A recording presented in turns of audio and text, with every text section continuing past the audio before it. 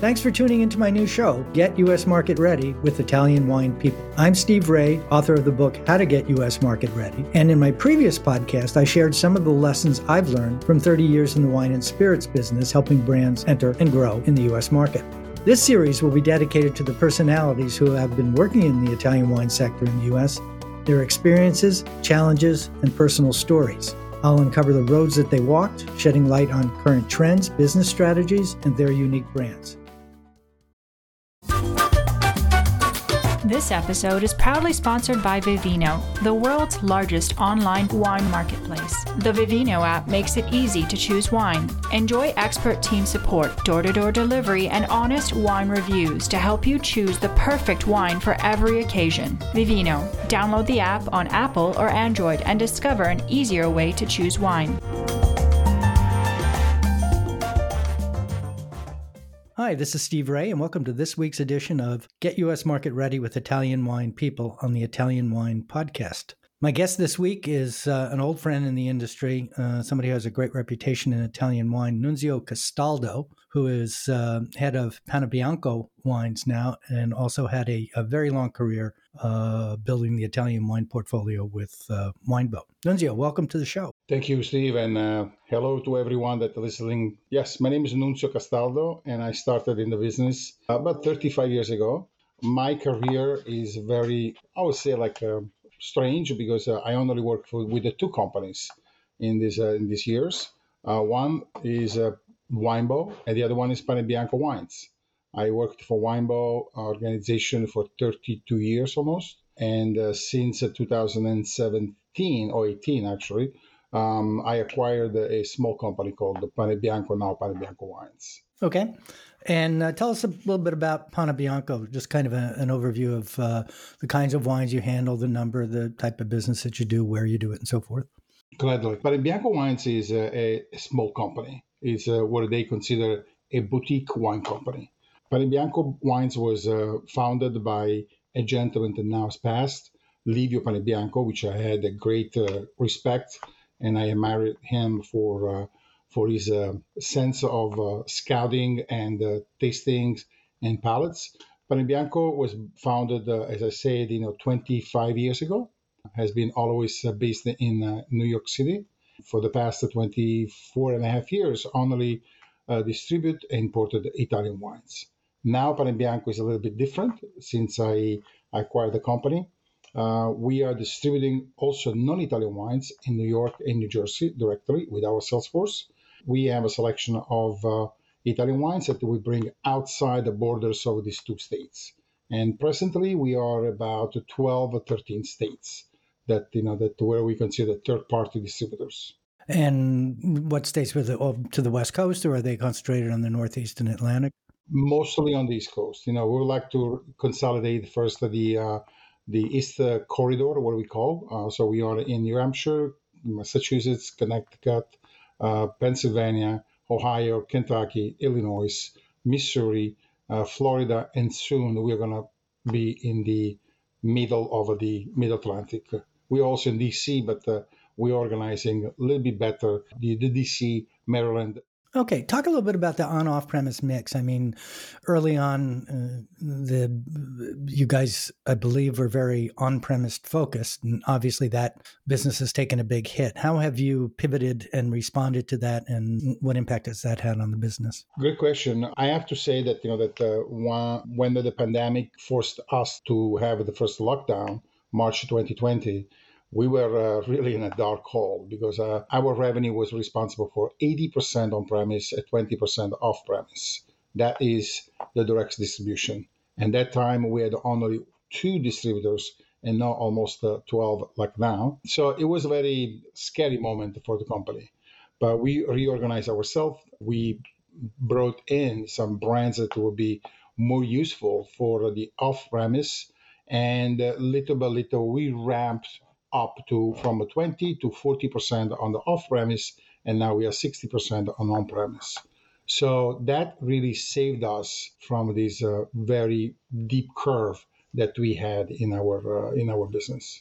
What were the criteria used for deciding which brands to bring in to ramp up this off-premise part of the business? The criteria was very, I would say, articulated because we couldn't really bring in wines that that they were less expensive what we had because our reputation was, and it still is, a hub of brands, wines that they are unique, rare, and true to the territory.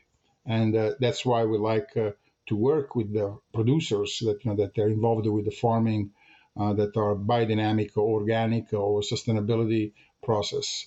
So we had to go to brands like that as our mission is. It is what it is.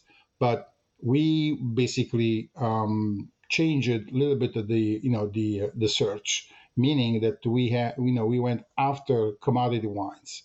So Sangiovese, Chianti Classico, Chianti DOCG, Pinot Grigio, and then after that Prosecco and Nero d'Avola, Greco, and so on, and Falanghina. But always kept the same type of approach, going to the current producers that we had or new one and say, we would like to have these wines if you have it with organic process rather than go and have a discounts, because at the end of the day, there's going to be always someone that it will be less expensive than you.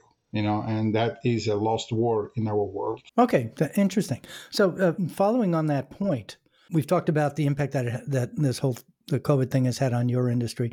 What do you see as the changes that are happening in the industry overall, not just the ones that impact you, and are factoring into where you're planning to take the company in the future? Well, that is a $1 million question. Obviously, the future, for us at this moment, especially for organizations like ours, which they are still connected to families and to employees that more passionate than salespeople. I would say that we want and we would like to be still focused on what we believe in it. So representing families, terroirs, varietals, as I said before, that we can bring to the American people with that kind of a diversity that only the Italian territory we can represent. Our goal is to really be a little bit more focused on the pockets of the market, and I explain what I mean by that. We know that our portfolio is performing very well in Brooklyn, for example, rather than Queens, or Austin rather than Los Angeles. So we like to really close that kind of distance from us as a distributor to the final consumer, or us as an importer to a distributor that can understand what really means the Pane Bianco wines selection. The future, I believe that we needed to really looking at is to get closer and closer to the final consumer.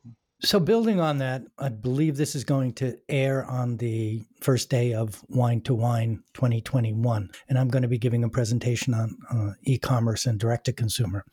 And one of the fundamental principles that I've seen, the trend is, it's not going around the three-tier system because everything has to go through the three-tier system.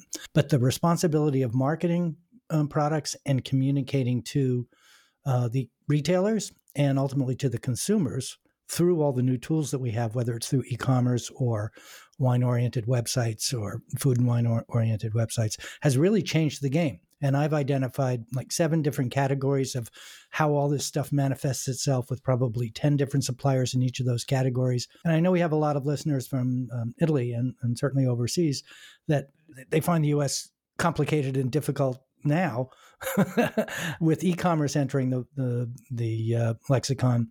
How are you guys addressing that, and are you dipping your toe in the water? Thank you for that question. First of all, if somebody is confused and is very, I would say, scared about the American market, should read your book, because it's a very self-explanatory, and kudos to you that you put together such a beautiful explanations. But still is a very difficult to penetrate in this market, even though it's the number one market for Italian wines at this point, especially for certain type of wines.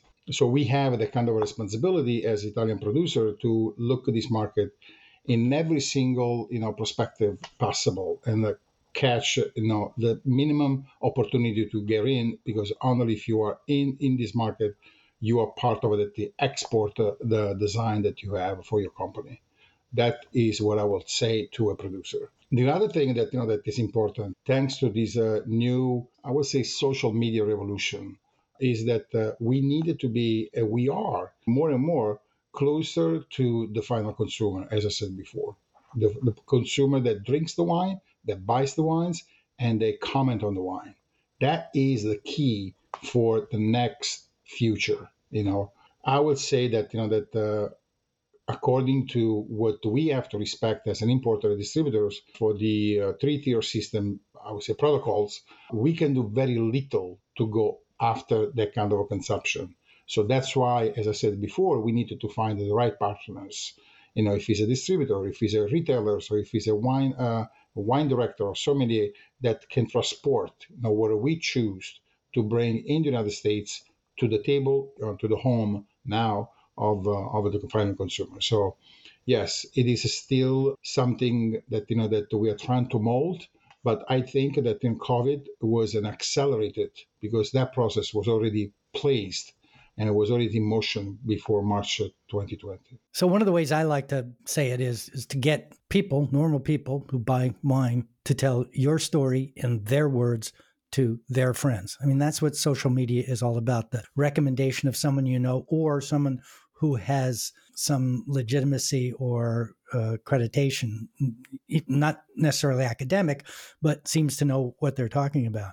There's a million different tools out there to do it, everything from informing them on dedicated sites like Vivino or Wine Searcher or VinePair, as well as the ecom only sites like wine.com, and Paul Mabray is starting on a new one called Pix, which I'm very interested in. But it's really upsetting kind of the way things are going. What kind of reaction do you hear from retailers with this change in responsibility in who to communicate with and how? Well, it's a very interesting question because when you go to, and I said before, pockets of the market, that is the key now. When you go to downtown, for example, you see that that there is a small wine shop that that takes pride of what selects for the shelf for the shelves or for his customers. Those kind of stores, that the hands-on stores, they're still performing well because they have the time,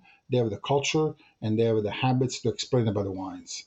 The big one, they are organizing with different tools, with Drizzlies, for example, a wine bar, or all those platforms that that allows them to be exposed, to many, many, many ways, and in many locations, and even distance locations. Now, we never really imagined, 3 or 4 years ago, and Steve and I, we can say that very freely, that Uber can ship a bottle of wine to Upper East Side, for example, from a store, especially in the crisis and during the pandemic. Or the restaurants could sell a order of pasta with a bottle of Chianti to go, So things like that, they are changing the concept of how purchasing. Because at the end of the day, the consumer is guided by habits. And they don't want to lose these habits now. So the retailers and also us as an importer and distributor, we have to understand what is going to be the new habits, because that is what will be the disengagement of the old to the new way to make available the wine to the final consumer. So the word I've heard that describes that is omni-channel, and that's all the conversation that takes place and all the influencing that takes place can happen online, can happen in store, can happen in person, can happen many, many different places, which is separate and apart, but not distinct from the actual purchase. Sometimes somebody could look it up online and go to the store and buy it, or they can do click and collect or any of these varying things, which makes data critically important. You alluded to this earlier in our conversation, the value of real-time data, inventory information, and being able to measure the results of marketing programs that you use. Now, you're not a huge company like Winebow, which has lots of people and lots of resources to invest in these things. How do you take advantage of new opportunities? And one that I'll use as an example I've been impressed with is CityHive, which powers the e-com side of about 2,500 retailers across the country. We've been doing some pretty interesting programs with that, but a lot of it is related to the fact that you have access to real-time inventory and sales data, and so can react immediately when you're doing programs. Can you comment on that?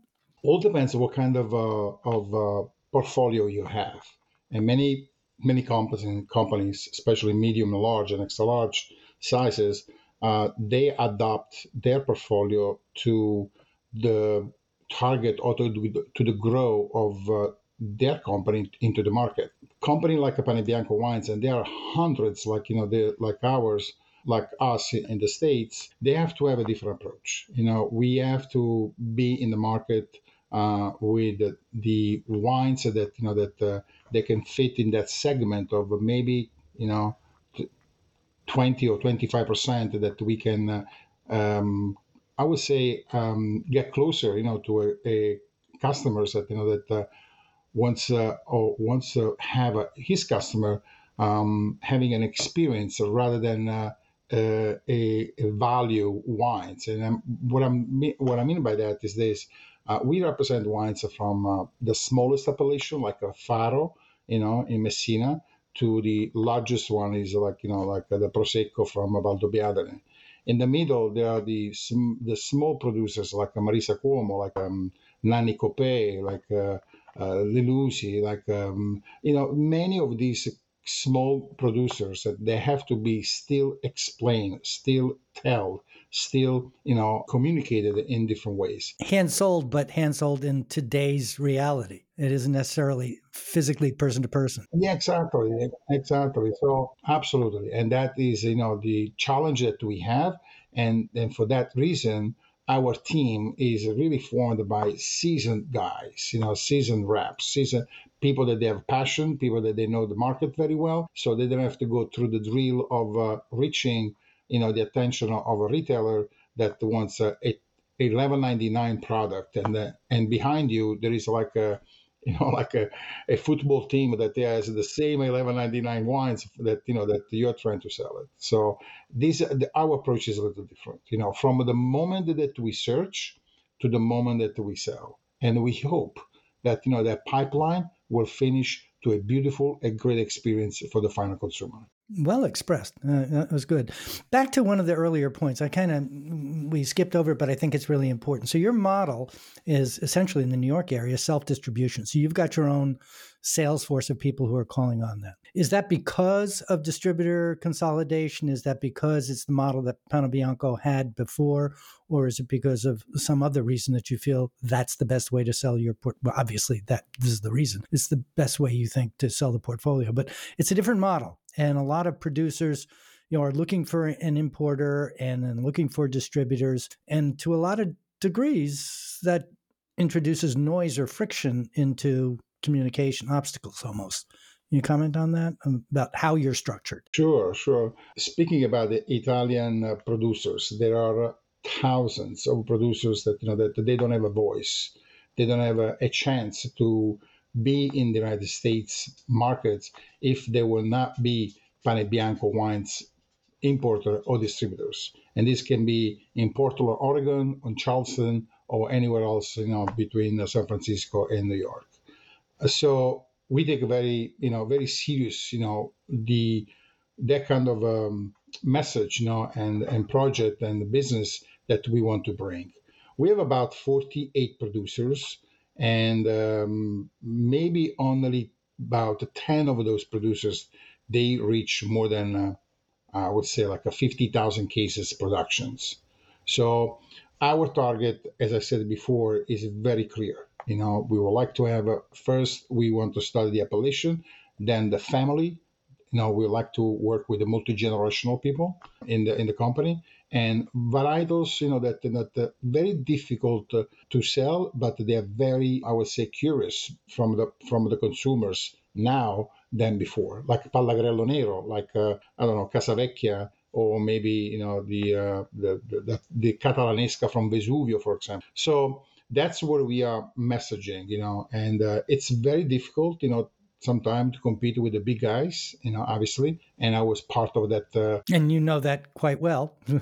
You did it for many years. Maybe I have a little bit of a Trojan horse in that kind of system that I can play with. But I like to to really think that Pane Bianco Wines is one of the company that is still needed, for first of all for the producers, but also for the consumers. That once again, I'm going to use a word that is very important, especially nowadays, for the right experience. If they cannot go to Italy, we can bring Italy to them. Do you want to elaborate? I love that concept. If they can't go to Italy, let's bring Italy to them. How do you do that? Well, I believe that nowadays you can be sitting in your couch at 11 o'clock at night and scrolling your social media networks. It could be anywhere, especially Instagram, and you scroll, scroll and scroll, all those images and videos and of Amalfi Coast, of Capri, or even Portofino, or even Dolomites, and you want to be there. You miss that because we've been really gauged, for the past 2 years in this horrible situation, and we cannot wait, to spring out, once again. And that is what with wines and food and is a good instrument, a good tools, to use that kind of, or to keep that kind of a link or bridge that kind of a aspiration and desire. So how can you do that? Is well, that is the challenge. We don't have the manpower, to obviously to invest in a big, huge social media marketing, plan. But at the end of the day, our world, is still about networking, and little by little, you cramp up, and you have more people that that they like your Marisa Cuomo Furore Bianco, and you built on that. There are more people that they like this Capo di Stato from our Loredana Gasparin with the French Bordeaux style from Italy, and you ramp on that. So it's a day by day, bottle by bottle business. That part of it hasn't changed. I want to introduce here an interesting story. I didn't participate in it, but somebody told me the story. They were talking to somebody and they asked them, have you ever been to Italy? And the guy says, why would I want to go to Big Italy? I got Little Italy right here. So to comment on your point about if we can't bring them to Italy, can we bring Italy to them? That's kind of, they brought it along with them as immigrants, and it's established itself kind of as a, Italian in America, as coming from Southern Italy is very different from Italy as it is now. And certainly Italy as it is in all the various regions. A lot of people who eat, red gravy, you never find that in the North, as you know. So out of all the things that we talked about, we're kind of running tight on time here. So I want to jump to a conclusion of, is there anything, or what is the one thing somebody could take away from this conversation that they could put to use immediately? Not necessarily run this program or do this, but perhaps a philosophy of how to approach sales of Italian wines in America in a post-COVID world and an internet-driven post-COVID world. Well, first of all, I would like to give an advice to to the consumers that are listening to us this morning. During COVID, I received many during COVID, the pandemic, time. I received many calls. Says, listen, Nunzio, what kind of wine I should taste? What we should do? When we're entertaining us and as a family, blah blah blah. And I advise them in a very simple way. Listen, you want to have a good experience and a good fun time. Just go online. Like I said before, now we have this kind of advancement. Go online and buy 6 bottles different than the others. Spend between $15 to $25, and 3 whites, 3 reds. You cover the bottles, and you open with with your friend, and you can find some really cool things, because Italian wines, if all, then brings one thing: diversity and value. You can spend like $15, $20, $25 and really drink for a bottle of wine that you think that is at $50 or $60. The good thing that happened during the pandemic and the staying home time is that that the consumers now finally they approach the more expensive wines with the less money. And I would like to elaborate on that. The consumers, they went to restaurants to, I don't know, to discover Etna wines or Bulgari wines or even Barolo and Barbaresco for that matter, and they had to spend between 60 to $160 for a wine, for a bottle of wine. Now, they find out that they can have the same bottle of wines from 40 to $80. And if you are like with the two or your roommate or with the two couples in an apartment stuck because you cannot get out, you order the food and you order the wines that you drank at the restaurants, pay maybe twice or maybe three times. So that it was a good, I would say, gym training for the wine palates, because now we elevated the quality and the expertise and the pleasure of your palate. And that is what I was referring before, because at the end of the day, human being doesn't want to give up what he likes, if it's bad, good, or worse, and for your health, or for anything. So, and they are looking now to to those kind of wines, and they discovered that if they spend $25, $20 for a bottle of wine, let's say like a Sauvignon Blanc from Alto Adige, they discover a new world with the less money, and that is a good thing for us. Good thing for the producers. Good thing for for the Italian wines in general. Good thing for importers and distributors and so on. And that's what we need to go to the market with: value and experience, and most of all, diversity.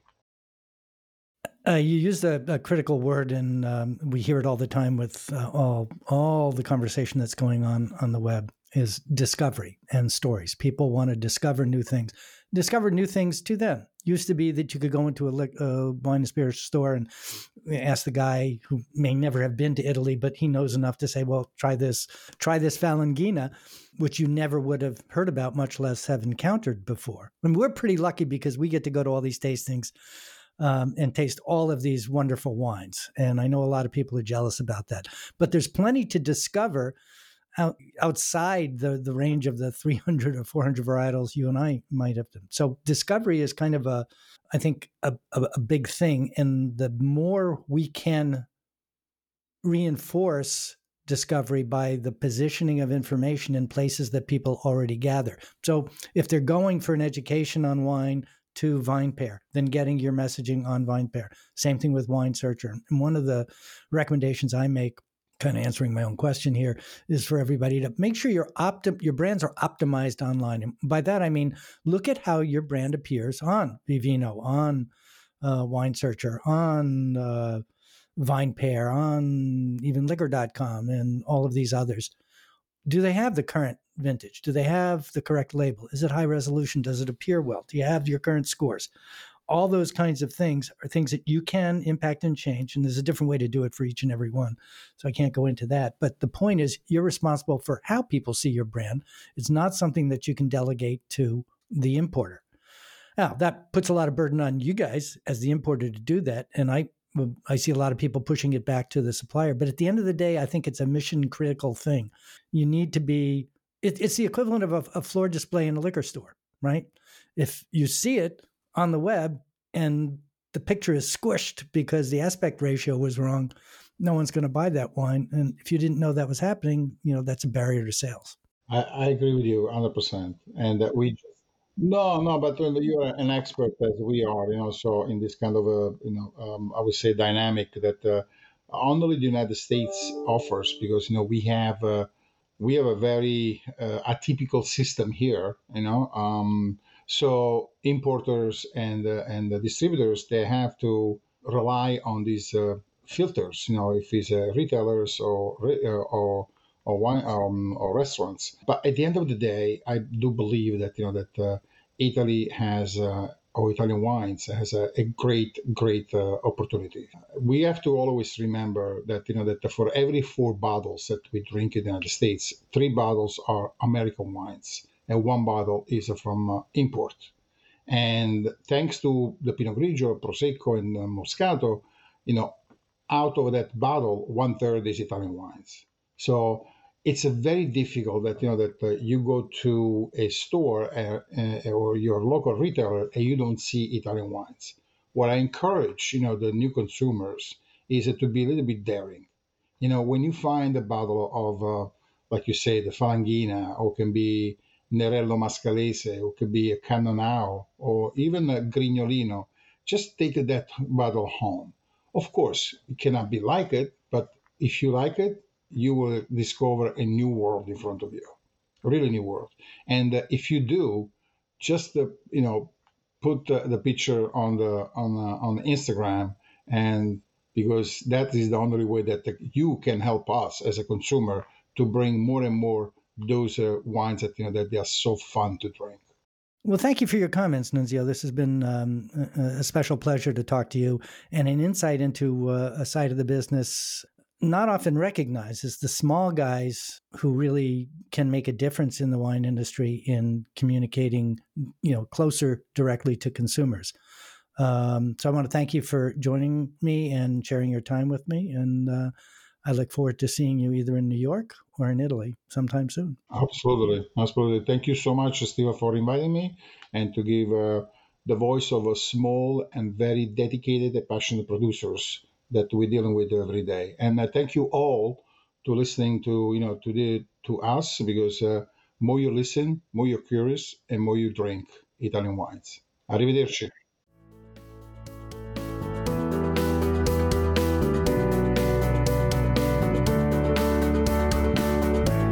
This is Steve Ray. Thanks again for listening on behalf of the Italian Wine Podcast.